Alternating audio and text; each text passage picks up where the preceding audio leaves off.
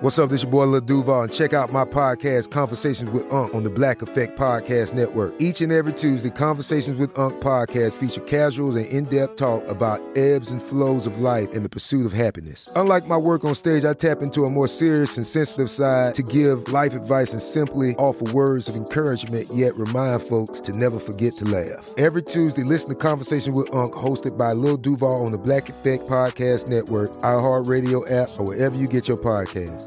Presented by AT&T. Connecting changes everything. When you buy Kroger brand products, you feel like you're winning. That's because they offer proven quality at lower than low prices. In fact, we guarantee that you and your family will love how Kroger brand products taste, or you get your money back. So next time you're shopping for the family, look for delicious Kroger brand products, because they'll make you all feel like you're winning. Shop now, in-store, or online. Kroger, fresh for everyone. Hey everyone, this is Jody Sweeten from the podcast How Rude, Tanneritos. I've been needing a quick getaway with my family, and the 2024 Hyundai Santa Fe is the perfect vehicle to take us there. It has standard third-row seating, so I'm able to pack my entire family, plus pets, in the car, while also having enough room for our camping essentials.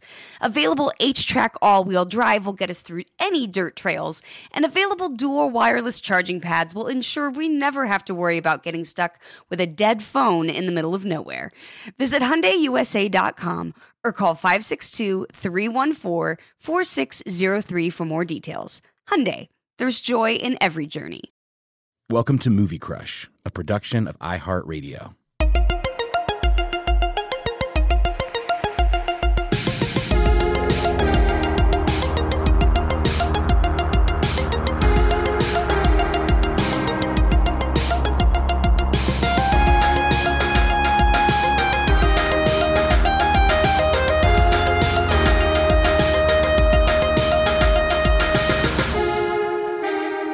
So, people, hello. Welcome to Movie Crush. Here with Dan Bush on another film series. And I guess your film series is just whatever Dan wants to talk about. We don't have to have a theme.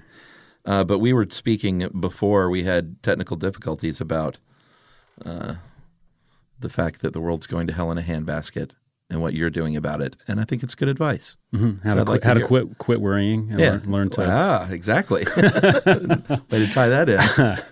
I was just, the idea of think globally, act locally. And I was like, well, if you internalize that and act really, really specifically locally and start with your own freaking mind. What's the most local? And then work outward from there of being sort of mindful and thoughtful. And I don't mean to be on a soapbox, but I was like, why don't I take a minute and get away from the chatter and all of the Trump tweets and all of the stuff going on with the impeachment hearings and everything about, not that all that stuff doesn't need to be addressed and not that it's not extremely important, but right. But to hold space for yourself just for a second. Self-care, and take a minute and take a deep breath and and when you do that, you go, okay, actually, when I walk out my door and look around, there's not that much conflict. Yeah. It's, people are, for the most part, and I think this is probably true, it's just that the filter of the media puts everything in such it packs everything into this sort of, laser that shoots right into your brain. And then social media on top of it. Right. And we're addicted to that. And we have so just the idea of can I actually put my phone down, put it away while I'm sleeping. Right. Take a deep breath. Take 10 minutes for myself every day. Just 10 minutes to just sit there and do nothing. And more than that, try to really hang out with my kids when they're around, as opposed to I'm trying to do this thing while you're. No, it's that's my biggest trap, man. It just makes me feel like a garbage parent. Is when I'm distracted and she's trying to get my attention. Yeah. So, and I've been doing things with them your kids can do shit. My kids there's three-year-old and one's almost 5. And it's they can do stuff. So I don't have to be you sit there while I cook. I'm come over here. This is a burner on the stove. Be careful. It's hot. And here's a knife you can cut, but here I'm going to show you how. And right. I know that sounds like a dangerous thing for a parent to do, but no, man. Make them, get them. They love being involved. So it takes you long. So, I'm not unloading the dishwasher. I'm being with my kid, and that's the activity. Yes. As opposed to, God damn it, I got to get this done. Yeah, that's so valuable. And it's really easy to fall into that trap of busy distraction stuff. But you're modeling, man. You're teaching them, and that's going to come back and bite us all in the ass when they're teenagers and they don't have the attention for us, you know, because they were raised with a parent staring at a phone. Right. It's no good. It fucking sucks. I want to smash my phone on a daily basis. But then there's something about, and I'm not, you know, a survivalist by any stretch, but I'm like, I want to imbue them with some skills. Sure. The world's going to be pretty nasty if we on the current track. It would not hurt to know how to start a fire without a match. Enjoy these times before it's How do you know, little things like that. Yeah. How do you grow something? Right. Exactly. I don't know. I'm not good at it, but we can learn together. Come on, kids. Yeah. Terraforming. Let's do it. Yeah. But no, you're right. And what we were talking about before, it's like it's really easy to go down that rabbit hole of everything is shitty right now. But if you walk outside your door and you look around your home and your community and your neighborhood, hopefully that makes you feel good. It does in my case. Without sounding cheesy, all you really have is now.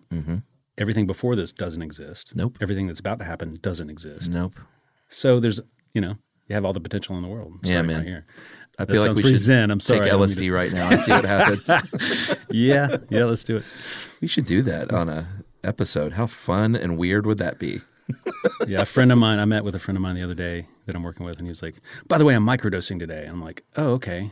That sounds awesome. How do you do that? And he's like, oh, well, blah, blah, blah. Uh-huh. It's a thing. That sounds, Yeah, I know. Well, I mean, there's all sorts of ways to do that. I have a friend who microdoses marijuana edibles for migraines. Oh, okay. And she doesn't ever, I don't think, she never feels stoned or anything. Okay. And it's like through a doctor, and it's just like tiny little bits of edibles all throughout the day. Huh. Yeah. Interesting. And apparently it helps out the migraines. Is that like the CBD, or is that just... No, I mean, it's the real deal THC. Okay. But it's just a tiny bit of THC, which is the only psychoactive property of the only psychoactive it's the only good stuff. Cannabinoid or cannabinoid? Cannabinoid. I think that's it. Anyway. Well, Dr. Strangelove. Let's get high and watch Dr. Strangelove. What do you think this is? Wednesday night? No, it's Thursday morning. I watched this Wednesday night, and for the many-th time, I've seen this movie a lot. Have you? Yeah, but it was like it had been a while. Were you excited to talk about it? Super excited. That's cool. To watch it again and talk about it. Yeah. So let's do it. I have a couple of bits of fun trivia. Yeah, I've got a bunch. I'll sprinkle them out. You probably know this stuff, but for the benefit of the listener, he had a few different titles, apparently. Dr. Doomsday or How to Start World War III Without Even Trying would have been good. Dr. Strangelove's Secret Uses of Uranus. I heard that one. And then Wonderful Bomb, which that's pretty good. That's a good one. Yeah. Wonderful Bomb. Yeah, I like that one. Did you have any other ones? Any titles? No, I didn't have any. I didn't jot down the titles that I'd heard of, but... What other trivia you got? Oh, man, just tons of shit. All right, let me look here. So Sellers was going to play 4 characters. I think I saw that. He was going to play Slim Pickens' part, right? He was going to do Slim Pickens' part, and there's a bunch of different theories about why that didn't work. Yeah, I saw one story where he faked a broken leg so he wouldn't have to, but that sounds made up. Yeah, so he wouldn't have to because I'm like, it's Peter Sellers. He's probably going to nail a Texas accent if he needs to. Well, but I heard that the accent was one of the problems and that Kubrick didn't like it. Right. It's hard to tell. But yeah, and then another one, Pickens, Slim Pickens, who did play that pilot, was also in the running to play the Scatman Crothers part in The Shining. Oh, interesting. I'm not sure why. Well, I love the racial tones in The Shining. Yeah, the racist overtones in The Shining. Probably. Totally. I mean, I loved Scatman Crothers in that movie. Yeah, but I could totally see Slim Pickens playing that part. Well, they both are these not character actors, but actors who are characters. They're both these guys who are authentically themselves. Totally. So, and apparently, Slim Pickens is 100% that guy. Really? Yeah, like, and they're like, he wasn't a method actor. Right. That's just him. What else I got? Reagan, after he was inaugurated, wanted to see the War Room. Oh, really? And there was no War Room. But that's the first. He's like, he was an actor. He wanted to see the War Room. He didn't know that. Let me see. I've got one for you. Okay. The War Room, Kubrick insisted that the War Room table be covered in green baize, which is like felt, So even though it wouldn't read on black and white, so they all felt like they were just a bunch of men playing poker with the like a big poker table.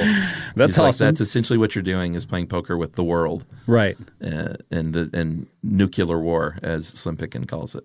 Slim Pickens. So he covered it in green felt. Mm-hmm. Pretty good, even though it's a black and white movie. Oh yeah, here's a huge one.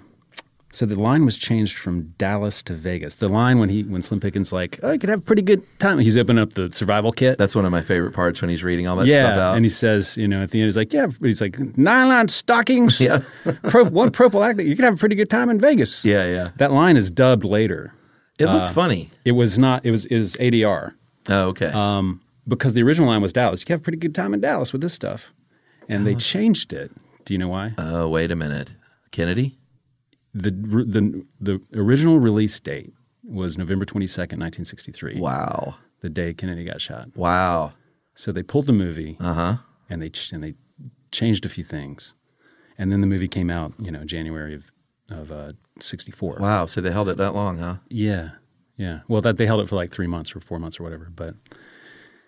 But I always think about that. And I'm like, okay, if you have Kennedy assassination, which is like the first and most significant sort of point where you go, the world and our nation goes, oh, okay, there's more at work, there's more sleight of hand, there's more stuff happening behind the scenes than we're aware of for this to be possible. And if this man represents the best of us, regardless of whatever he, if he was or wasn't on all the arguments about Kennedy, but he represented this knight in shining armor. Right. And then he gets taken down. And then a couple of months later, Strangelove comes out, which is all about the industrial complex, military complex, and how full of shit it all is. I think you have the makings in those two first moments for the launch of the counterculture. Yeah, I feel like those two things are like, okay, because what year was this? 63. Yeah, I mean, so those are the first two things that make everybody go, oh, okay, our government is not. They aren't all to be trusted. Yeah, and there's more than at hand that meets the eye, and then Vietnam. Yeah, I just feel like those are the beginnings of that, that huge revolution. Totally, it's cultural revolution that happened. Yeah, one thing this movie really, what jumped out at me last night more than ever before was how ahead of its time it felt. Mm-hmm. Even though it's black and white, it has this weird contemporary feel to it. Starting from the very beginning with those opening credits in it, and I think I tracked it down to just the font and the credit sequence, which was very unusual for the time. That it looks hand drawn in pencil. You know who did that? Who? Pablo Ferro. Who's that? He's a guy. He was a graphic designer. He also did the Stop Making Sense album. Oh, of course. There you have it. Looks just like it. Right. I never tied those together. Yeah. Yeah, but and maybe that helps explain it because it definitely didn't look like a title sequence from 1964. No, it looks like something out of 1990s or 2000s or whatever. Yeah, it felt very contemporary, and and that the opening is so great with the planes fucking each other basically.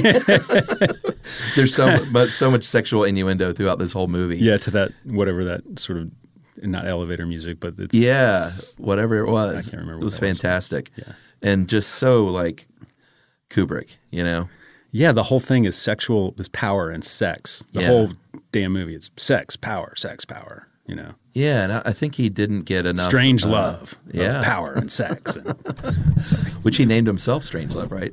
Don't we find that out? Does he? I don't know that. Yeah, it's later on in the movie. He said George C. Scott's like, "What kind of a name is Strange Love?" And he says, well, he gave himself that name. When he came over. When he became a citizen or whatever. Right. And he says what it was before. I can't remember what it was. Man, how great is George C. Scott in this movie? Incredible. And you never see him do, does he ever do any other comedy? I don't think so, man. And I read, I don't know if this is true, I guess it is, that Kubrick had him go super broad. And he said, like, we're not going to use this stuff. It's just sort of a test to see how far you can go with it or whatever. Right. And that's the stuff that he used. Well, yeah, I heard because Kubrick has got that. He's notoriously did like 100 takes or whatever, to the point where the actors were so pissed off and freaked out. And So the version I heard was kind of like same thing he did with Nicholson in The Shining, where he got him so pissed that it was like, "Is that what you want? You want me to like you want me to just not be subtle at all? Okay, like this?" Yeah. And he was like, "Yeah, you want like, crazy? Yeah, like this. You want crazy? Yeah, I'll show you crazy." And he's rolling his eyes and he's going bug nuts, and it's just amazing. Oh man, I mean, George C. Scott is so good in this, and everybody. I mean, it's an acting tour de force. Sterling Hayden is just off the charts, and this is a movie with Peter Sellers, like peak Peter Sellers, right? You know, and Peter Sellers gets to play the straight guy opposite of Sterling Hayden, and then he gets to play the straight guy opposite of Turgison, which is George C. Scott, in a way, and then kind of he gets to play Strangelove, and then he gets to play Strangelove. He gets to have some fun. Who was your favorite of the three? Of Sellers' characters? Yeah. Strangelove. Really? Yeah, I think just because it's. Oh no, I mean it's great. Hard to. I mean they're all fantastic. No, they're all amazing, and I always just Strangelove is so easy because it's so funny. But I think President Muffley, like, it's that phone call, man. Merkin Muffley. That fucking phone call just seals the deal for me. That first phone call, both the phone calls, but that first phone call to Dimitri. Right. I'm just as capable of being sad. Oh, man. So good. Right. And I actually printed out that whole thing. You did? It's a lot of fun. No, it wasn't sad. I'm capable of being just as sorry as you, Dimitri. Yeah. I know you're sorry, but I'm sorry too, Dimitri. Well, then it's good that you're fine and I'm fine. I agree with you. It's great to be fine. And right before that, he's like, well, you know, that thing, something like, the thing we always, do you have it there? About the bomb? We got to talk about the bomb. It's like he's talking to an ex-wife about the kid got arrested. Or it's really funny. He said, one of our base commanders, he had he went a little funny ahead, you know, and he went and did a silly thing. Started World War III. Oh, man. I so love it. I like to talk about structure a lot, but this one is like, I'm trying to pin it down, and I was looking around, I was like, what other movies, like, how does this structurally work at all? And other than being like a political farce or whatever, there's not too many of those. But I can't think of anything that's like this movie. I can't think of anything before it or after it that is like it. It's like a lot of things, but it's its own category. Yeah, it's very compartmentalized structurally. Like he only has he's got the plane set and that storyline. He's got the war room. Right. And he's got the office, basically. Right. And the initial scene Ripper's with office. Turgison and the you got the great and the secretary. Oh man, it's all like they're already living in bunkers. Yeah, they're already living in like these. There's no outside view of the world at all except from that plane. I think. Oh, and then when they cut to the documentary footage of them attacking the base, is that what even that is long lenses and very tight, and so there's no. It's hard to. So did he shoot that, or was that? I don't know. Okay, I couldn't quite tell. It looks like it's suddenly cutting from these shots that are locked off. Yeah. Medium wides of everybody, and then occasionally like a specific close up of like Sterling Hayden is his name, from down below. Yeah, those great Dutch. So you're like, oh, he shots. Looks insane from this angle. But other than that, it's like these medium wide shots that just play out through the whole thing like a stage play, and then they cut to this handheld documentary footage. It's really jarring. Yeah, and intense, like shades of Full Metal Jacket to come. Right. But it's very jarring when it goes to those battle scenes. Yeah, and that's the weird thing about the movie is it's like, okay, if you think, I once heard I guess it was a lecture that who was giving that lecture? The writer, Breakfast of Champions. Kurt Vonnegut? Yeah, sorry. Vonnegut was giving this lecture at the college that I was in, USC in South Carolina, and he came and gave this lecture about structure, and he was talking about in tragedy, there's like, you know, starts off with there's going to be a war or some horrible event, you know, some pestilence or whatever, and then the one guy who might be able to save everybody fails to do so because of his own hubris or his pride or whatever, and then everybody dies, and that's like tragic structure. So it's like this you know, inverted U. Right. And then the other comedy structure that Aristotle talked about in Poetics and that Vonnegut was kind of reiterating here was he was like, okay, in in the other structure, everything starts off, there's going to be a wedding or a birth with comedy. And then some asshole decides to ruin everything and, trash the day. Yeah. And together, everybody bonds together. The people who maybe had their differences all come together in the end, and they save the day. And the comedy ends with like a birth or a wedding. Right. You can think about everything from like The Hangover to all the comedies that have ever been made. They always end with a birth or a wedding. Right. And everybody comes together to figure it out. But this one, it's not a comic structure. No. It's not a tragic structure. It's this weird amalgam of the two where like the only way for everybody to come together in the end of the movie and win is to lose. Yeah. The only way you can win is by losing. Right. Does that make sense? Yeah. So it's like a tragic comedy, or it's like some sort of... It is a strange movie tonally. I mean, it's obviously a satire and clearly a comedy. And you know about the pie fight? Yeah. Let's talk about it though, because that was they shot it and everything. Right. The original ending was in the war room they break out into a pie fight. Right. Which and they use thousands of pies per day to capture this thing. And has a lot of merit. I saw a picture. Have you ever seen any of them? No. I have one right here. I'm like, that's kind of a perfect ending. I guess he pulled back from that, but it's kind of a beautiful ending to what is kind of a body humor farce movie. There's like a shot, a still shot at least, of what that looked like. Yeah, I mean, how do you end this movie? But like if it's a tough one to. But that's a comedic ending. Yeah, that's a comedy ending. It could have ended with Slim Pickens riding that bomb, and that kind of feels like the ending, right? But then they come back to the monologue about that great bit about repopulating the world. 10 women to 1 man. Yeah, and he's basically saying like, well, we're going to have to get a bunch of sexy, sexed up women, right? Because that have certain proclivities, right? Like we want to make. They're going to have to be appealing from right, exactly. And you see Turgidson over there just like licking his lips because he's such a dog. And the real ending is great, Yeah, he stands. Mein Führer, I can walk, and then that's cut to the bombs. Exploding. Yes. Oh, yeah, God. But a pie fight has merit. Like I could have seen that sort of ridiculous Three Stooges-y ending to this thing. Well, that's the thing is this weird like this movie's not absurd because they're dealing with the real world's absurd. Yeah, and it's just loaded with this body humor. The first time we see, like the first time that he gets the code or gets the orders for Plan R, the guy on the in the plane? Yeah, like the communications officer on the plane gets the Plan R and he's like, okay, and he's just like stuffing his face and he's chewing on there's food. Like, he's like trying to swallow while he's saying, hey, anyway. And then it cuts to the sort of bunker-like space. It's like a hotel room that Turgidson and his secretary are in. And she's like doing some tanning. She's in a bikini. And he's taking gorgeous. He's taking a shit. Yeah. And she's relaying this, like basically relaying, not basically, she is fully relaying a phone call about we're about to start an accidental nuclear war while he's taking a dump in the other room. With all the politeness in the world.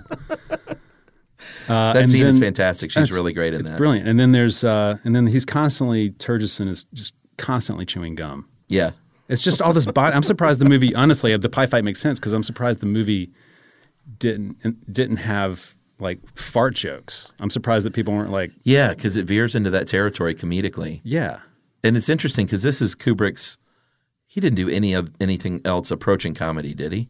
I mean, I've heard that on the set of The Shining they were laughing their asses off. Well, okay. But as far as movies go... No. Like this is... Tonally, I'm trying to get into his head of like, what did Stanley Kubrick find funny? Right. Because he's not a funny filmmaker and doesn't come across as a funny guy. Right, yeah. And this is the only thing we have to go on. That's true. And there's weird things that I just laughed at, like when the Slim Pickens is first like, are you sure it's Plan R? Are you sure? And he's like, all right, I'm coming back there. And like this whole scene has been him talking to somebody in the back of the plane. And there's all this distance between them, and he says, "I'm coming back there," and he turns around and they're like 5 feet away. Right. And I'm like, that's humorous, and I don't know. That was pretty funny. That's that kind of subtle. I don't know, timing or something. Yeah. So shout out to Tracy Reed, who is the woman who played Miss Scott. We've already gone over Scott and Sellers, Slim Pickens, Sterling Hayden, a young James Earl Jones on the plane. Huge shout out to Keenan Wynn, who plays Colonel Bat Guano, the guy that comes in at the end and basically holds Mandrake, hostage for a brief time. He does such a good job. Mm-hmm. You're going to have to answer to the Coca-Cola company. And it just ends with like the machine peeing in his face. Yeah, exactly. I mean, like pure slapstick. But also this collection of nameless, faceless men in the war room. Mm-hmm. Last night I was really fixated during the Strangelove stuff on seeing if I could catch any of them in the background cracking up. Right. And like, how the fuck were they able to just stay so stoic? I think in the midst of that genius. It's take 100. Yeah. Although I don't know if he did that with Sellers, because I read that right. Sellers said that he did this to Kubrick did this to break down the actor's sense of self. And he said, I have never had a sense of self, so you don't need to do that with me. I heard he was the only one that Kubrick ever let improvise. Yeah, I saw that too. Kubrick said he's the only actor that can really do it. Right. Which, man, it's a high compliment. Yeah, and it makes me, seeing this again, I want to go back and watch Being There again. Oh, man. One of my favorites. Yeah. So good. I got Hal Ashby. My entree into Being There was Mad Magazine's parody of Being There. Oh, really? That I read when I was a kid because I was a Mad Magazine obsessive. And, they had all these, adult-type themed movies in Mad Magazine that, like, 10-year-old Chuck is reading about all these movies that, like, I have no idea what they are. They did stuff like Raiders of the Lost Ark every now and then, but a lot of times it was this sort of high-minded stuff they were kind of poking fun at. Yeah, it's adult. And I saw Being There later on, and, it's just so great. There's a bunch of his movies. I've never seen Lolita. Right, I've never seen Lolita either. It's like, he plays several roles in that one too, right? And I heard that was potentially going to be a comedy at some point. But I don't know how it teeters on that edge, if I'm not mistaken. I got to check it out, though. There's a lot of Peter Sellers out there I need to see. I was a Pink Panther nut. Oh, okay. As a kid. Right. I thought that was just nothing funnier in the world to me than Inspector Clouseau. If you use paper, you're a human. But if you choose paper, you're a papertarian. Someone who lives a paper-based lifestyle because it has a positive impact on the planet. And also because it's the easiest choice you'll make all day. Seriously. It's as easy as reaching for boxed instead of bottled water. It's as easy as opting for beauty products that come in paper packaging. It's as easy as grabbing eggs in a cardboard container. And that's all in one trip to the grocery store, which, if we're being honest, you were planning to go to anyway. But paper isn't just an easy choice. Papertarians know that it's the smart choice, too. Because paper comes from trees, a renewable and sustainably managed resource. And paper products are designed to be recycled. In fact, when you choose products that come in paper-based packaging, those fibers can go on to be recycled up to 7 times. So why wouldn't you go papertarian? I'll wait. Learn more at howlifeunfolds.com/papertarian. This is Amy Brown from 4 Things with Amy Brown. Today, Healthier is happening at CVS Health in more ways than you've ever seen. It's wellness destinations for seniors, including select locations with Oak Street Health and CVS Pharmacy. It's doctors, nurses, pharmacists, and everyone in between offering quality care and support virtually, in person, and on the phone. It's in-home evaluations through Signify Health and meeting mental health needs through Aetna. And those are just a few of the ways that Healthier is happening. To see more, visit cvshealth.com/healthier happens together. CVS Pharmacy, Oak Street Health, CVS Specialty, Signify Health, and Aetna are part of CVS Health. Eligibility and services vary by location and individual. Hey, this is Jodie Sweetin from the podcast How Rude, Tanneritos. As a nostalgic voice from your past, I'm here to remind you that amongst the stressful and chaotic existence we live in 2024, you deserve to get away. It's time for a vacation, no matter when you're hearing this. And let me tell you how you'll get there. The 2024 Hyundai Santa Fe. Want to bring the family to the mountains with the Santa Fe's available H-Track all-wheel drive? Well, it's got standard third-row seating and available dual wireless charging pads for the kids who just want to stare at their phone and not talk to you. You know what I mean. Visit HyundaiUSA.com or call 562-314-4603 for more details. Hyundai, There's joy in every journey. But, I think about Kubrick's, like, a lot of the way he shot stuff with those center punched frames that are wide and last way too long. Yeah. You're just watching it, and it's so perfectly balanced. There's something about the way the composition is that he always does in Clockwork Orange and in other that is intrinsically funny to me. Like I can't, everybody thinks, oh, it's disturbed, or it's so center punched that it's almost disturbing because it's like so calculated and specific. And you think the tongue is in cheek? I do. I think there's something. I get that. Something where he's going, look at this, how stupid this is, or how absurd this is. Yeah. And something about the framing makes me giddy, kind of tickles my tummy, and I'm like, this is ridiculous. Like, and like the scenes in Full Metal Jacket when he's, when they're marching around and he's like, this is my, this is my rifle, this is my gun. Yeah. And it just holds on it for too long, and it stays center punched, and it never does anything else. And it's just after a while, I'm going to start laughing. Yeah. Boy, I miss Kubrick. And I think it's intentional. I don't know. I think you're right. I don't think he's like, well, this is a pretty frame or whatever. Right. Like he's not like being serious. No, I don't think so. I think you're right. There is little bits of humor throughout his stuff when you kind of look at it through that lens. I heard somebody describing Strangelove as like it's Mel Brooks, but conducted by this like brilliant chess playing, chess master, hyper intelligent filmmaker. But it's Mel Brooks humor or something. Totally, that's an interesting. Yeah, I mean, you were talking a second ago about the serious stuff in this movie, like all of the stuff on the plane, all of the conversations, the political conversations. It's all like it is not. I mean, it's satire, but it's not. It's all perfectly squared away, and as it would be. Mm-hmm. Like it's not like he wrote it funny. Right. Like he writes it. I mean, there's funny stuff going on around it, but it's all very real. Right. I mean, George C. Scott has that folder on his desk. Where is it? World Targets and Megadeaths. That's the folder. Is that what it says? Yes, that's on the title on the spine, and that was a whole thing of a fairly new idea of talking about megadeaths, like numbering deaths and megadeaths because of nuclear war was a new thing. And that's one of the folders he's like squeezing at his chest once the ambassador gets there. That pinko commie ambassador, he's got to guard all his stuff. So he's literally hugging the World Targets and Megadeaths folder, right? To keep it safe, right? But that's like a schoolboy. Yeah, but I mean that's a real thing. It's not. You imagine that's exactly what it was like.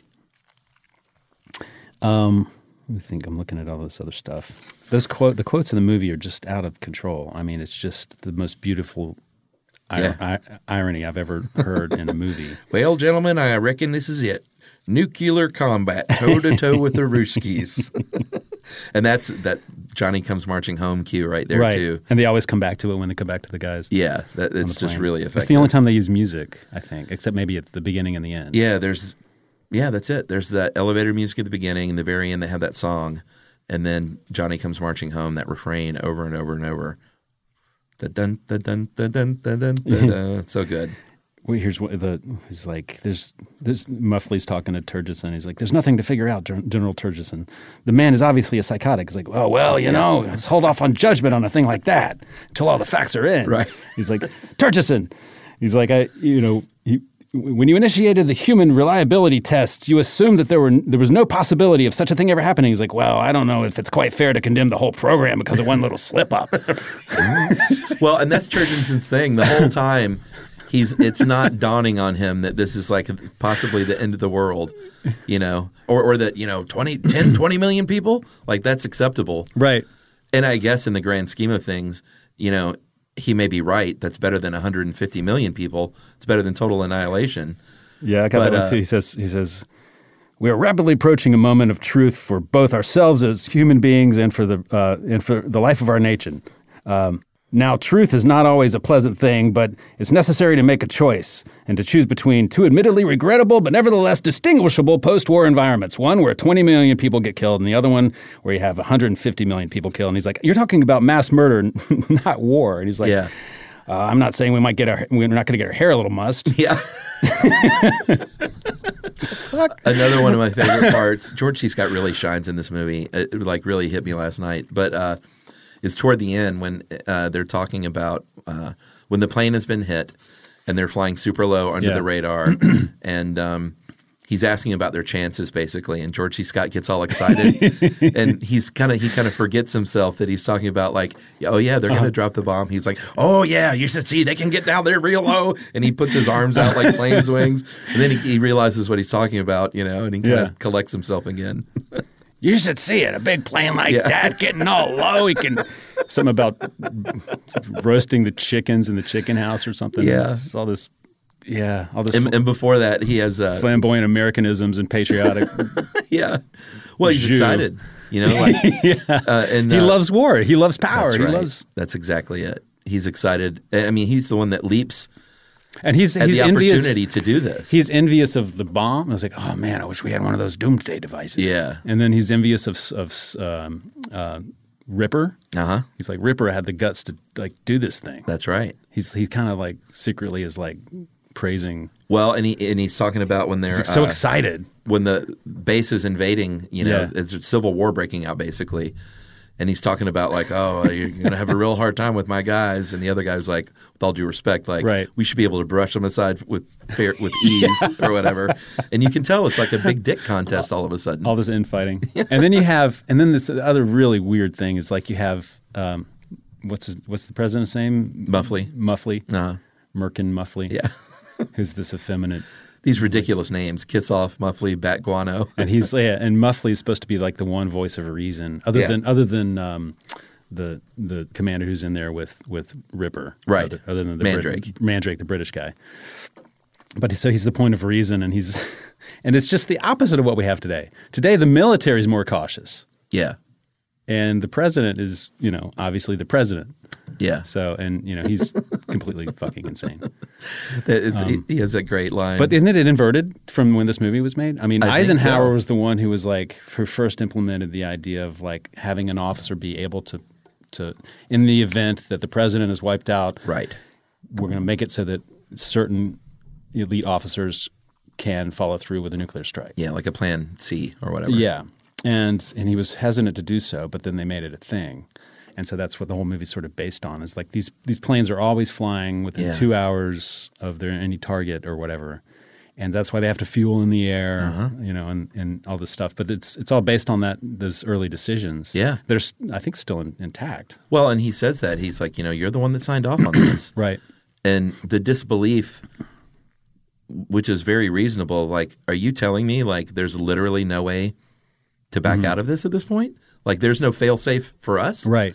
And that's when George C. Scott, that's when Turgensen says, well, we could look at this as an opportunity. Right. Like, if it's going to happen anyway, we can catch them with their pants down and just wipe them out.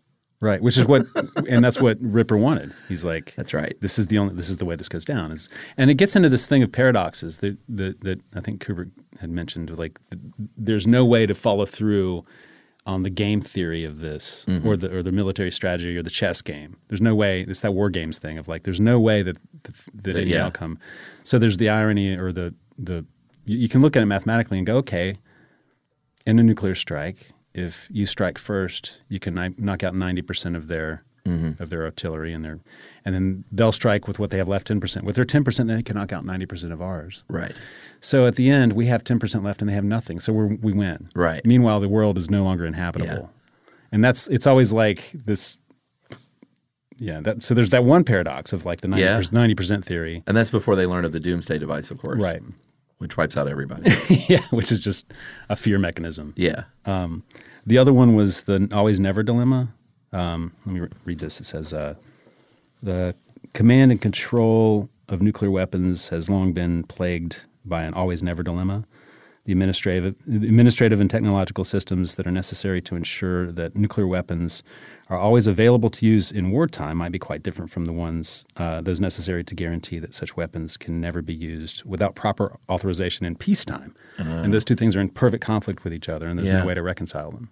Yeah. So there it is right there. And the weirdest thing of all is that the president, even if these other people have to go through certain procedures and they have to be two keys and there's two different parts of a code that's sent to unlock the two keys so that they can both check each other before doing a nuclear strike. There's all these things at hand if you're like if Washington's been wiped out. Yeah. But the other side of that is that the president is the only person that has zero checks. Right. Because there's always the ICBMs take 10 minutes.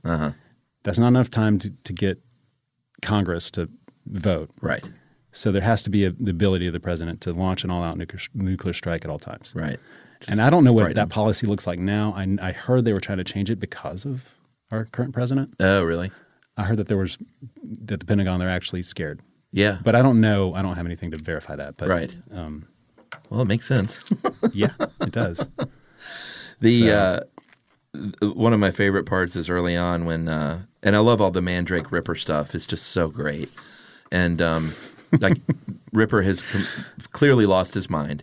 Right. Because from the beginning he's talking about the conspiracy, which was in the 50s, it was a real thing that people were worried about, was the fluoridation. Right. And that it was the Russians and, they were brainwashing us, basically, poisoning us. The communist conspiracy to... Exactly. But Ripper has bought into this, and Mandrake, God, he's so good. Sellers is so good in that role. There's that one scene where Ripper calmly gets up and walks over and locks the door, and puts the key in his pocket, and Mandrake doesn't even notice, because they're just talking. And then Mandrake has his moment. He stands at attention, and he's basically like, I have to tell you right now that, as an officer, I can't go through with this or whatever, how he says it. And I'm gonna leave and go stop this. And he goes over. And the locks the door. Yeah. And then he checks the other door, and that's locked.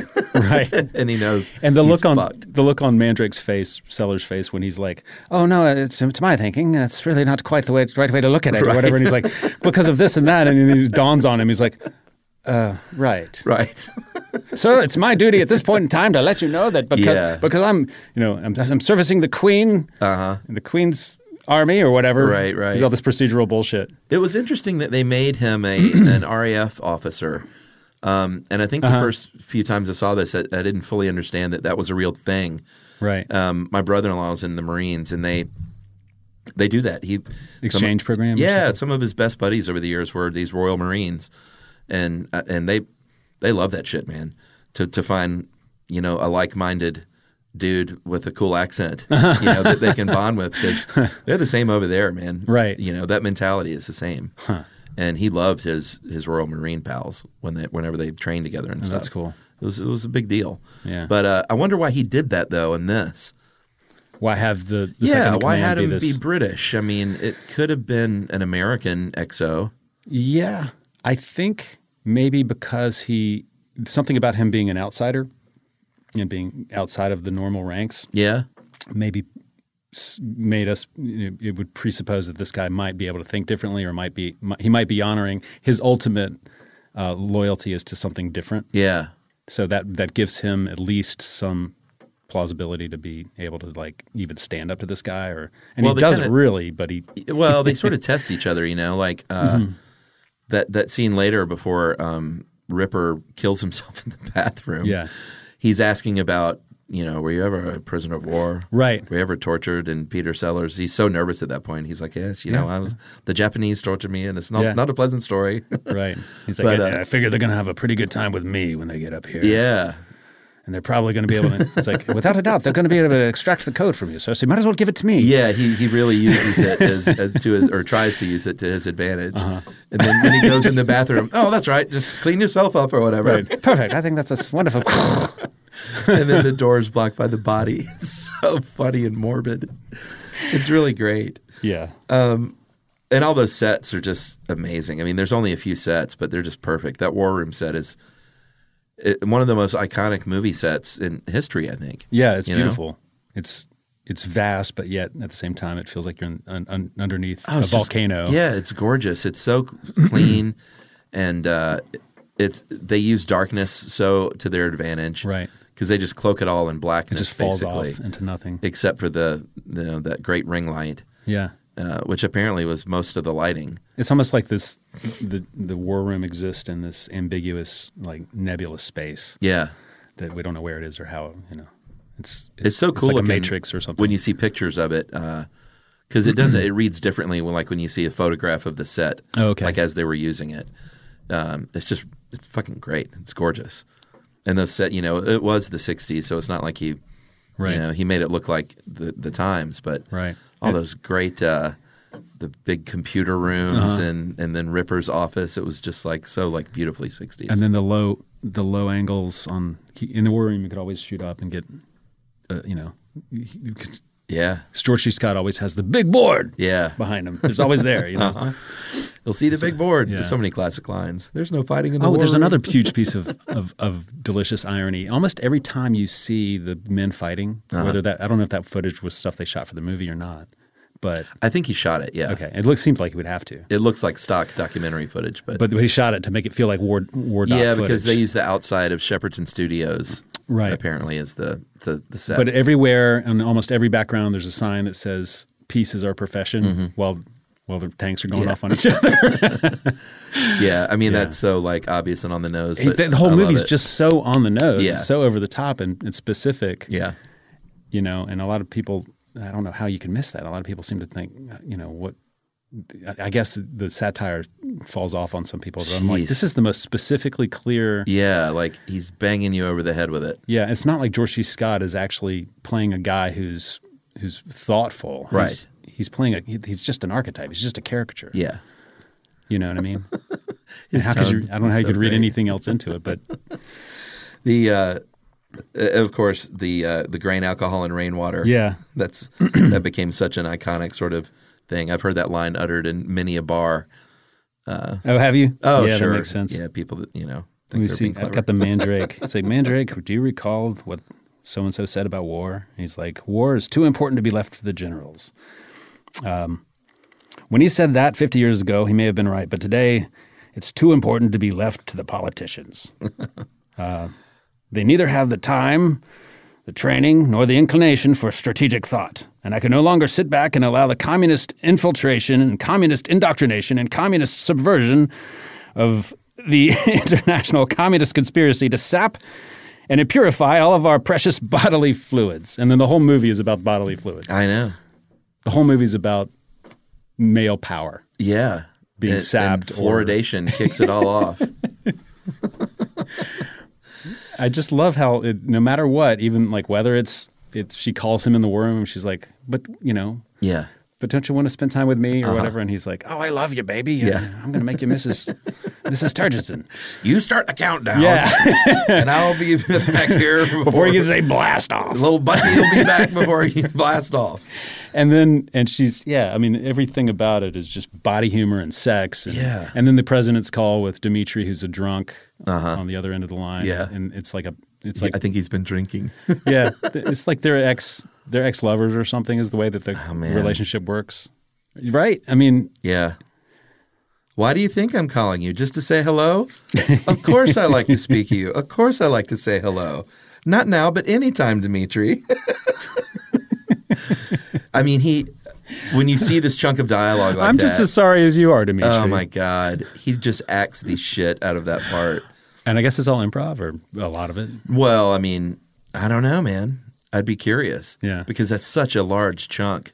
Yeah, the camera doesn't cut. It just sits on it doesn't cut at all. And George C. Scott, too, he has these I mean, he just acts the shit out of it. There are these just long, crazy monologues where he's he's physically acting too. That scene where he falls over was real. Right. Apparently. And he was mad that they kept it in the movie or whatever. Oh, was he?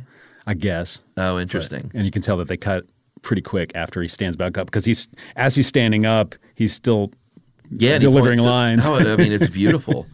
It's one of the great moments in the movie because you're left to wonder, was that real? Yeah. Or did that just happen? Was that written in? This, I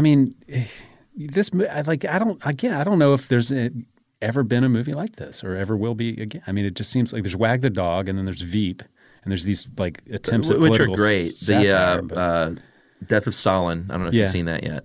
It's just fucking great. Right. And in fact, that movie tonally comes closer to this than anything I've seen, I think. Does it? Death of Stalin? I think so. Yeah. Yeah. I mean, a different film, but it feels like a little bit of the DNA of this film is in that movie. Yeah, and I guess that brings me to the idea of like there's so much that could not have come after without this movie.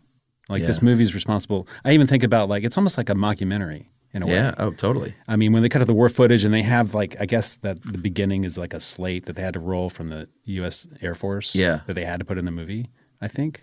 That first. Oh, really? The first like roll that says something. Oh, that it's not based on anyone real or whatever. Something like that. Yeah. But even, I mean, everything about it, and then they have this objective narrator, this omniscient narrator who's like a wartime, like a newsreel. Like a newsreel who's giving you this stuff. And that happens, I think, twice in the movie. And then they cut to this newsreel footage, like war footage of the attack on the base. Yeah.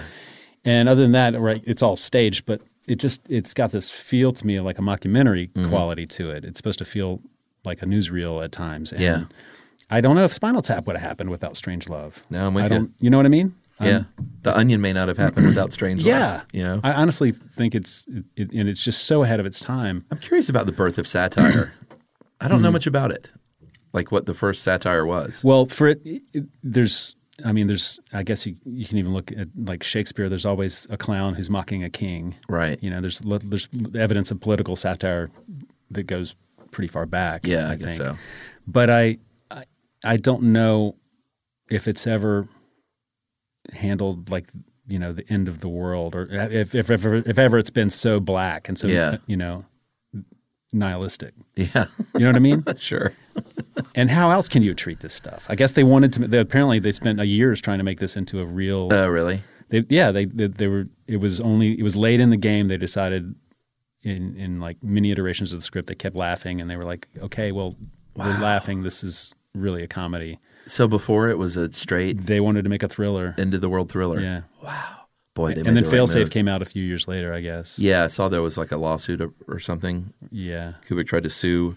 And that's Sidney Lumet, I think. Yeah. But anyway, I'm so struck at how the genius of going, oh, there's no other way to handle this. Yeah. You can't take this stuff seriously. And we'll end it with a pie fight. Yeah. We'll end it with a fucking magnificent, glorious pie fight that's on par with like total annihilation of the war. I love how I love how quickly the story gets going. I mean, it's like it's fired out of a cannon with Ripper early on setting the stakes, having lost his mind, and like this is what's happening. And there's no like, you're right. It's not like any other movie. There's no kind of classic character development as you think of it in films. It's just, but the characters are all super developed somehow. Yeah, it's like this weird little magic trick in a movie that's an hour and 45 minutes long that just gets going so fast. It's this portrait of total and complete absurdity. Yeah, and it's just goddamn gorgeous. Yeah. I've just never seen anything quite like it. Well, and gorgeous. We can't. I know we talked about the set some, but we haven't really touched on the black and white and just what a beautiful movie it is. Yeah, it's low key. It feels. I heard somebody talking about how at the time there was color movies were for comedies and black and whites were still reserved for like noirs and. So we kind of flipped it. So we kind of flipped that too. Yeah. And I don't know if audiences going in had any, they didn't, I don't know if they knew what they were going into. Yeah. I don't know how they would have responded. I mean, was it promoted as a comedy or was it, I don't know. I don't know, man. In 1964, what did the American public think of this? Right. It was fairly maybe successful. That's the subversive thing about it. Maybe he was like hoping they would go in thinking, right, oh, this is a real thriller, like this is an actual thing. Yeah. And they get this other thing that they were not expecting and maybe don't even know how to react to because there's not necessarily there was no comp. Right. Yeah, so that's subversive as hell. That's punk rock as hell. Oh, yeah. Yeah, I mean, get everybody in the theater and then feed them this. Yeah. And then there was all these people, the backlash from the military saying this is completely inaccurate. This is, it's borderline dangerous. And it turns out that it wasn't inaccurate. Oh, no, I read that a lot of, like, even the pilots and all were like, no, this was scarily accurate. So much so that Kubrick was afraid that the guy who helped him out with that stuff had gotten illegal information. Right. Kubrick always seems to be a time traveler to me. He seems to always have his hand on some either he's got a magical imagination or he's actually, in some conspiracy, like got a straight line into like all of the classified information. Yeah. In the Illuminati or something. Right. There's all these conspiracy because he does it again and again and again. Yeah, and he always seems to have be way, way out in front, way ahead of whatever. So there's something magical about his genius that nobody can put their finger on. He's the best ever, right? Yeah. Yeah. He really is. In his own way, yeah. Yeah. Because I'm trying. I mean, we did a series and we didn't abandon it. We just kind of paused it with my buddy Casey here, Casey on Kubrick, and we covered Eyes Wide Shut and Barry Lyndon and Full Metal Jacket and The Shining, I think was all. And that's did we do Ramsey? Did we do no, I can't think of it. The Droogies. Oh yeah, Clockwork Orange. Did we do Clockwork Orange? No, someone else did Clockwork Orange. Oh, that's right. That was AJ. Did you guys do Paths of Glory? Paths of Glory, yeah. We did Paths of Glory. That's right. And then we The bailed. Killing. Well, we didn't do The Killing. We didn't do 2001. Also, what's his name? Hayden. Oh, is he in that? Sterling Hayden? Yeah, he's the lead. Oh, wow. Oh, that's right. Yeah. I've only seen The Killing once. Yeah, me too. And that was like in college. Yeah. But Kubrick was always just so in his own lane. Like, they're more than movies. I'm not trying to to elevate him to this like godlike status. I mean, but they weren't movies. They were different. They were different, and there's I was just in London, and there was the Kubrick exhibit at the Design Museum. I missed that in L.A. I went over there, and I tried to I didn't look it up before. I just went over there because we had a film in the festival, and I went over there and tried to get in. It was sold out, and unfortunately, so I didn't get to go in and look at it. I just almost snuck in. I was like, I was about to say, there's got to be a way to get in. I almost snuck in. I got halfway in, and my wife was lingering behind, and I was like, I either need to just abandon her, and go in here and see this. And when I came back, I was like, God, I could have gotten in. She's like, you should have gone in, man. I would have figured it out. I was like, yeah, but She's like, I would have just gone and had tea or something. Yeah. If you use paper, you're a human. But if you choose paper, you're a papertarian. Someone who lives a paper-based lifestyle because it has a positive impact on the planet. And also because it's the easiest choice you'll make all day. Seriously. It's as easy as reaching for boxed instead of bottled water. It's as easy as opting for beauty products that come in paper packaging. It's as easy as grabbing eggs in a cardboard container.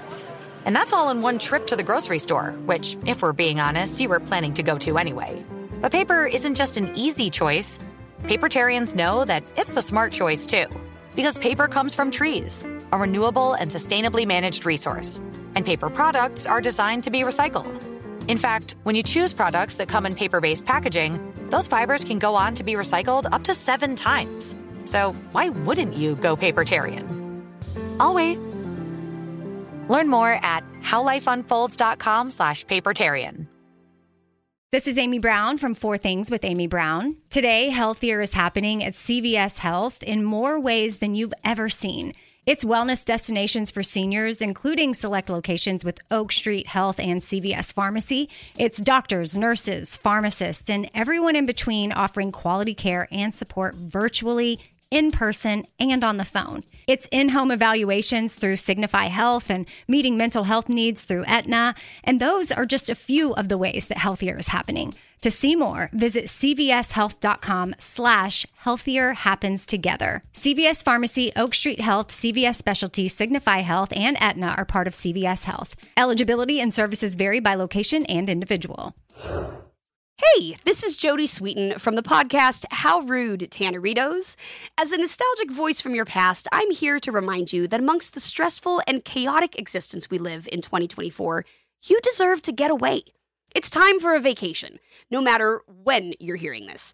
And let me tell you how you'll get there. The 2024 Hyundai Santa Fe. Want to bring the family to the mountains with the Santa Fe's available H-Track all-wheel drive? Well, it's got standard third-row seating and available dual wireless charging pads for the kids who just want to stare at their phone and not talk to you. You know what I mean. Visit HyundaiUSA.com or call 314-4603 for more details. Hyundai, there's joy in every journey. What were you doing in London? We were there because our film, The Dark Red, was screening, had its European premiere. Oh, nice. At Fright Fest. How'd that go? London. It was fantastic, man. Really? We had a killer. Yeah, a bunch of our crew came. Awesome.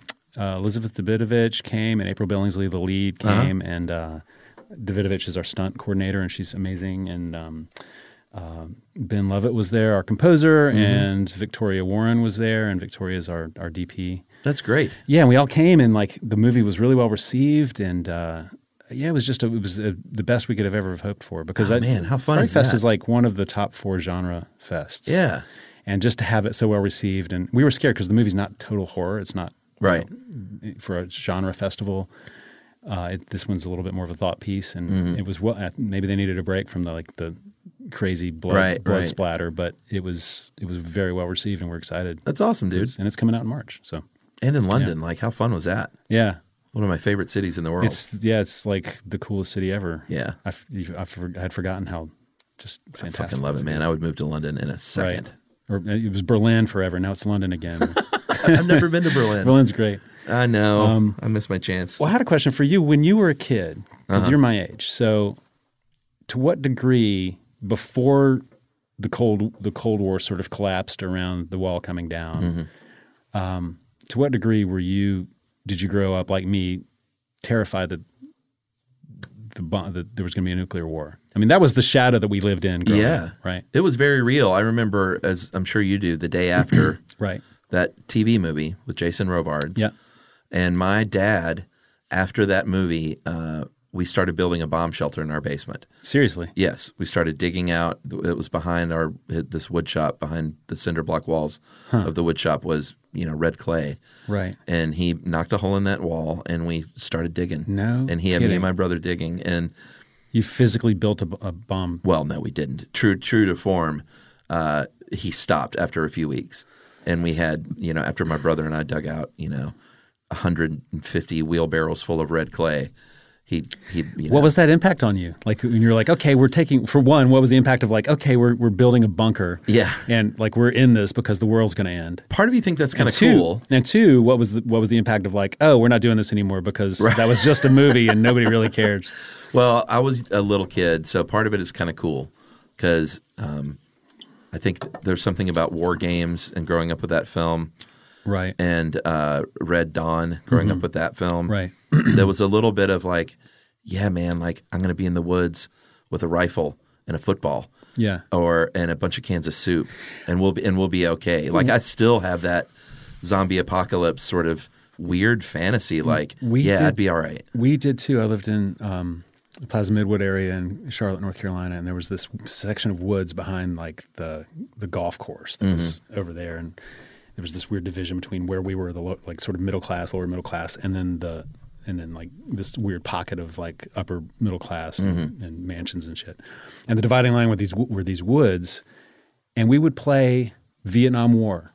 Yeah, we would go in there. I think I'd seen Apocalypse Now or something, and we would go in there and we would ambush each other, and it was the most delightful. These war games we'd play in the woods were the most delightful thing in the world. I didn't know anything about the true terror and horror of Vietnam. No, we did the same thing, man. But we shot bottle rockets at each other. Yeah.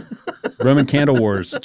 Oh, yeah. Those are the best. Yeah. But to answer your second part of that question, when we stopped building it, I was just relieved to not have to be digging anymore on the weekends. There was no sense of like, but are we going to be okay? Like, why aren't we doing this thing that seemed very important? Right. But yeah, I was watching Red Dawn and Night of the Comet and all these sort of disaster scenario movies. Right. But like you said, it was the way it was. A friend of mine was my parents did not, we didn't go to church growing up. Uh-huh. We quit very early on. My dad was he was a chemist, and he had an experience at the church, some church in South Carolina, where he had like basically abandoned. At one point they showed signs of being very racist at this one church that he was that he was actually doing Sunday or like Bible school in. Yeah. For adults, and he basically said, I'm never going to darken your doors again. Yeah. I'm done with this. And then there was this snowball effect with him. He eventually backed away from the entire thing. And he basically raised us almost as atheists, or at least agnostics. And anything that has any dogma at all, he's terrified of. He's like, anybody who thinks that they know the right way to do anything, then walk away as quick as possible and not run or stop them. And smart man. But there was this one friend of mine who took me to like this youth Christian church camp, and my dad was like, okay, I guess you can go see what the other side's like. Right. And I went, and I met all the crazies there. There are all these kids that were like part of this youth Christian camp thing. Mm-hmm. And I was the one guy who I kept it hush-hush at that point because I'd learned by going to camp in South Carolina that the more I speak about this, the more I'm hated. And people fear me. You're like, they don't know that I'm not one of them. I would play the Beatles and talk about, how much I don't go to church. And then they would, and how God, we don't know if God exists. And they would like, I was outcast. So I was like, okay, I'll shut up about that. But I met all these kids who were like obsessed. They sent me after I left camp. They're like, we decided you're cool enough, and they sent me this letter in the mail with like this debriefing about what to do in case of a nuclear war, and they had this survivalist club that they had started. Wow. We're talking 9 years old, 10 years old. Yeah, that's scary shit. Yeah, and I was like, you guys have started your own like club on how to survive a nuclear war, and you're inviting me to join your posse, right? And I was just like, it was insane. Yeah. But that's the kind of shit that would happen to us when we were growing up in the shadow of nuclear war. We did it for fun. This weird thing happened. Sure. This weird thing happened where it all – and I would remember I was at a very open school, and I joined this extracurricular class in the 6th grade called the World Peace Club. Nice. We would talk about ways that we could manufacture – achieve world peace. Yeah. That's adorable. I just was terrified growing up. I was like, okay, this is how we're going out. Yeah. And it affected this Gen X sensibility in me of like, nothing matters. Well, I think Why not litter? Why not smoke? Right. Why not do drugs? Who gives a shit? Right? I think and then at some point it all went away. At some point it was like, okay, so that's gone. Whew. Yeah. We dodged a bullet there, didn't we? Yeah. But it hasn't. There's still these broken arrows, which is broken arrows the term for a lost nuke. There's broken arrows that happen all the time. And I brought you this. This is a printout of all the broken arrows. Really? Well, it's the 35. What are you doing to me, Dan? It's the 35 declassified broken arrows that they were speaking about. And one of them is off of Tybee Island. Well, I know about that one. Yeah. Yeah, the one that it's underwater somewhere, right? Another one's in Aiken, South Carolina. Yeah, it's lost forever. There's one in Aiken? There's one in Aiken. Wow. There was a broken arrow happened in Aiken. There's one in Florence, South Carolina. Why are they all in South Carolina? Oh, no, there's hundreds. Okay. These are just happen to be the ones around so us. This is going to be my toilet for the next few days. Yeah. I figured you guys had talked about that on... No, we've never done one. That's a great idea, Broken Arrow. Yeah. Stuff you should know. It's not just a Travolta movie. Wasn't that Travolta? Was it? Is that John I don't Woo? know. I don't know. Or am I thinking Face Off? Face Off. Ramsey's nodding. Anyway. Back to the movie.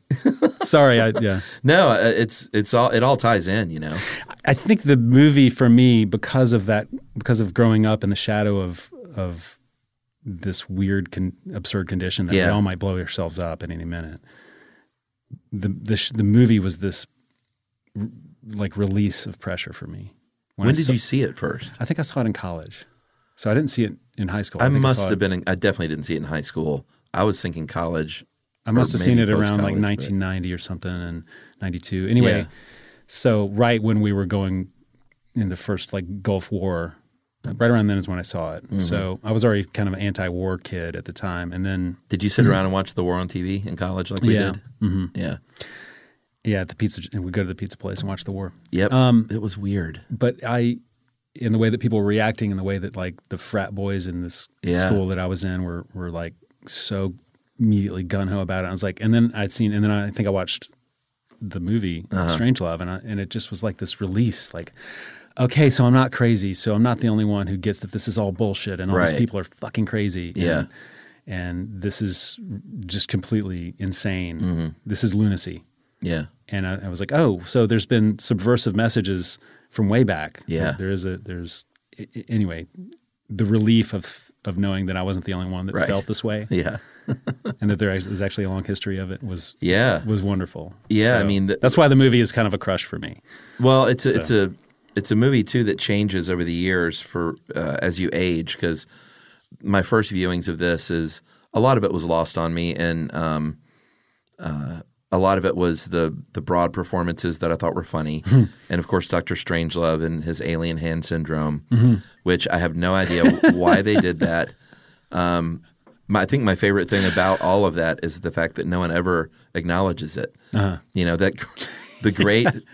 I mean, there's funny stuff throughout. He starts choking himself. You mean? But the end when he's it's the sequence of. Hand steering the wheelchair in a little semicircle. He's like trying to go away. He's like, nah. And then to the chin punch, to the hand bite, to the choke. That fucking sequence. I was dying. And when it came out, she's like, "What are you laughing at?" I was like, "I can see that part 1,000 times, and it will still make me laugh out loud." While all of this is happening while he's talking about how to survive. In a cave. I wonder if you thought of that stuff. Is that Sellers? I mean, that's not in the script. Like, he has alien hand syndrome, and no one notices. Well, I think it had to. I don't know where they came up with the Dr. Strangelove character, because he wasn't in the book that they were mostly basing it on. Yeah. Apparently, the president. It had to have been Sellers, because for Muffley, he originally was going to play him as being really, really sick with a cold, and they said that he was so good at it, right. With all the cold stuff that he, no one could keep a straight face, and they're like, and Kubrick was like, you gotta lose it, man. I'm sorry, but you can't do it. Such a fine line. Yeah, because the president's role is such a straight role, and cutting the pie thing, like he's trimming down certain things that are too farcical or too slapsticky. And it becomes uncomfortable. It's like, why am I laughing at this? And he never gives you the full, like, oh, this is to be dismissed. This is just a total. He's like, no, this is not. You can't dismiss this as a pure slapstick farce. Right. You just can't. And I'm not going to let you. So, and maybe in that sense, the pie thing had to go. Yeah. And the over silliness of, if he overdid the Muffley, maybe that had to go. Right. Yeah. I mean, the fine line. And the tone was his and his alone, like Sellers? No, Kubrick, I think, of like that line that he wanted to walk. Yeah, I think was his alone. Like he knew exactly what he wanted to do, and it was just genius. And I guess there were lots of edits of the movie. Oh, really? Yeah, apparently they cut it a lot of times. I mean, he was pretty obsessive at this point in his career. He was pretty exacting and hands-on. Yeah. Like, I know there was an editor credited, but everything I read says that editor and also obviously Kubrick, like in the room, cutting tape. Did you ever do that? Were you ever cutting film? Yeah, I started off cutting splicing? on a Steenbeck editing machine. And same here. That was fun. Yeah, even before that I was cutting 16 millimeter, which is 8 millimeters like spaghetti. Yeah. But I had a little 8 millimeter cutting. Yeah, I did too, man. But I cut the first couple of short films I made were 16 millimeter, and I had to get a work print and cut with the work print. That's awesome. Sure. That's when I did. It was insane. The bins with all the stuff hanging. It was little white gloves, tough. Grease pencils. Yeah, and then you had to get your negative cutter to conform everything. Yeah, that was expensive. Such a cool process. I mean, it's better now. Yeah. I'm not one of these guys that's like, oh. Avid came out pretty much for the year I graduated from film school. It was like Avid came out and then... And everything that you had learned was for naught. So I couldn't get a job editing because everybody coming out behind me knew how to do digital editing. Yeah, so. But that was just the process. Like, editing is an art. Yeah. And no matter if you're cutting film or doing it with a click of the mouse, you just got to learn the new system. Right. There is something wonderful that's happened with when you have the nonlinear digital editing that is, it's like you can move so quickly that you can entertain several conversations with yourself. You can have a backlog of ideas that you can kind of quickly. It's just a different game. You can edit. It just informs my. Yeah. It's just so different that and I know that it's 30 years ago now, but like, it changed my brain. I'm like, oh, I can compose here. I can Do you cut all your own stuff? I can, pretty much to date I've cut my own movies. Like you don't work with an editor at all? No. I mean, I would love to if I found one. Would you be able to? You think? I don't think so. I think, it's funny because I talked to Bruckner, David Bruckner. He's working on a movie called Night House right now with Rebecca Hall. And he always has these other editors that he's having to work with now because it's just contractually. Right. But it's still a director's cut. But he's an editor. Like, that's his gift. Oh, really? He's magic at editing. He's badass. So I'm like, how do you sit there and watch them push the buttons?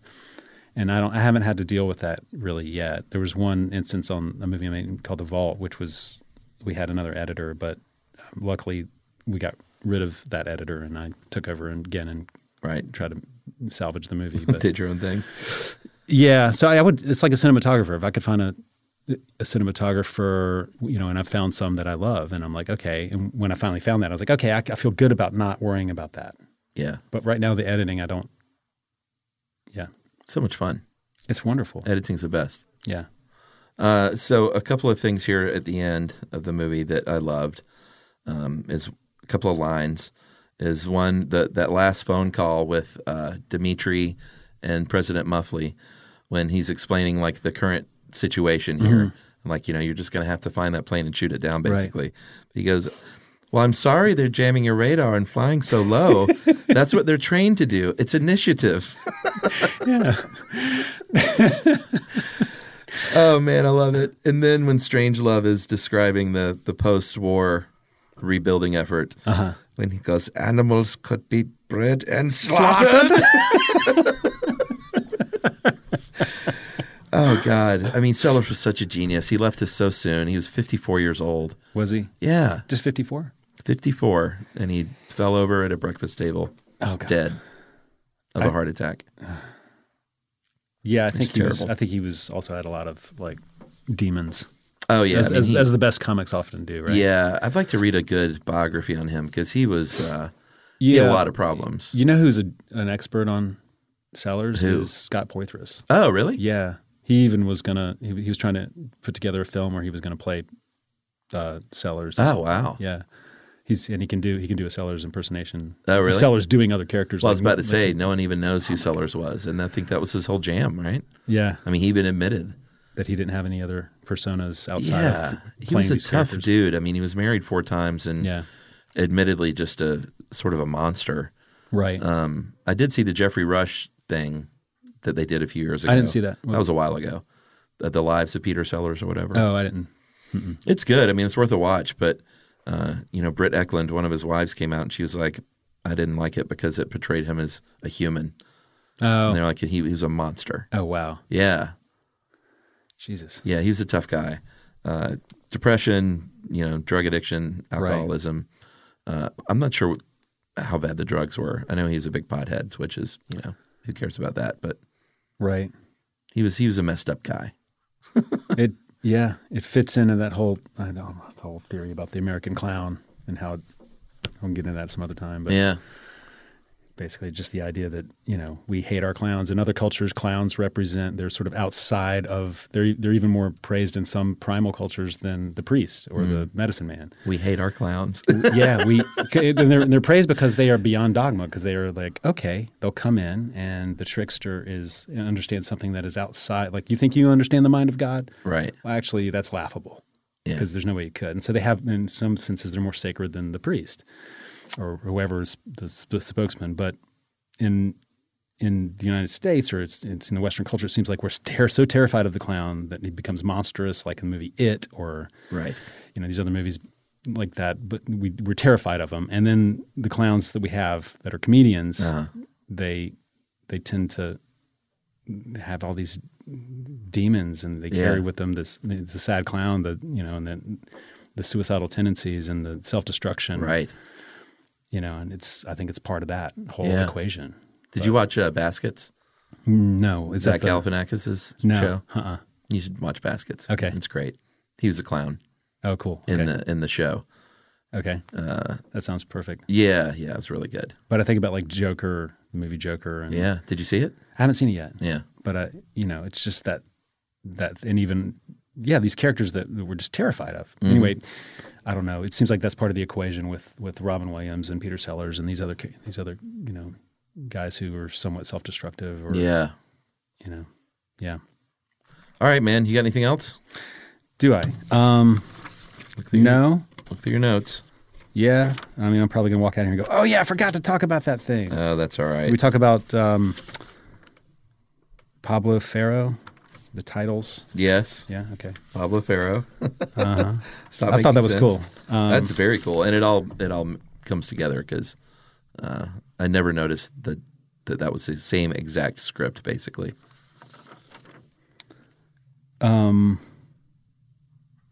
No, I think we covered some good stuff here. I just think the movie's important because I just think it stands alone. I don't think there's anything quite like it. Yeah.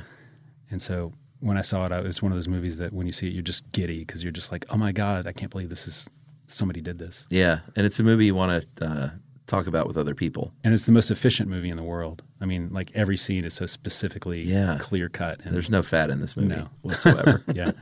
But thank you for having me. Of course, man. Think about what you want to do next. I'll have you on before March, but where can people find The Dark Red in March? The Dark Red, it'll be on all of the pay outlets like iTunes and Google Play. Yeah, and, we'll do a big all that stuff promo push for it. So and then beyond that, we'll yet to be seen if it'll be like a Netflix thing at some point or what. Cool. Maybe we're probably going to do a theatrical release, like limited. So maybe around the release, it'd be fun to get you and whoever you want to invite, key players. That'd be great. From maybe your DP and the lead actress. And sure. That'd be fun. Sit around and do a little round table. That'd be awesome. Just about the making of it and some insider stuff. I know people love that stuff. Would love that. Awesome. Yeah. All right. Well, think about what you want to do next as well. Okay, cool. And we'll get you in here like in the new year. Okay. Fantastic. Thanks, Dan. Thanks for having me, man.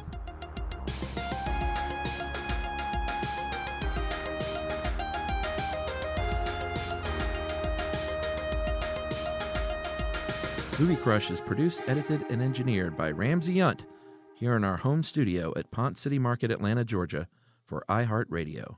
For more podcasts from iHeartRadio, visit the iHeartRadio app, Apple Podcasts, or wherever you listen to your favorite shows. This is Amy Brown from 4 Things with Amy Brown. Today, healthier is happening at CVS Health in more ways than you've ever seen.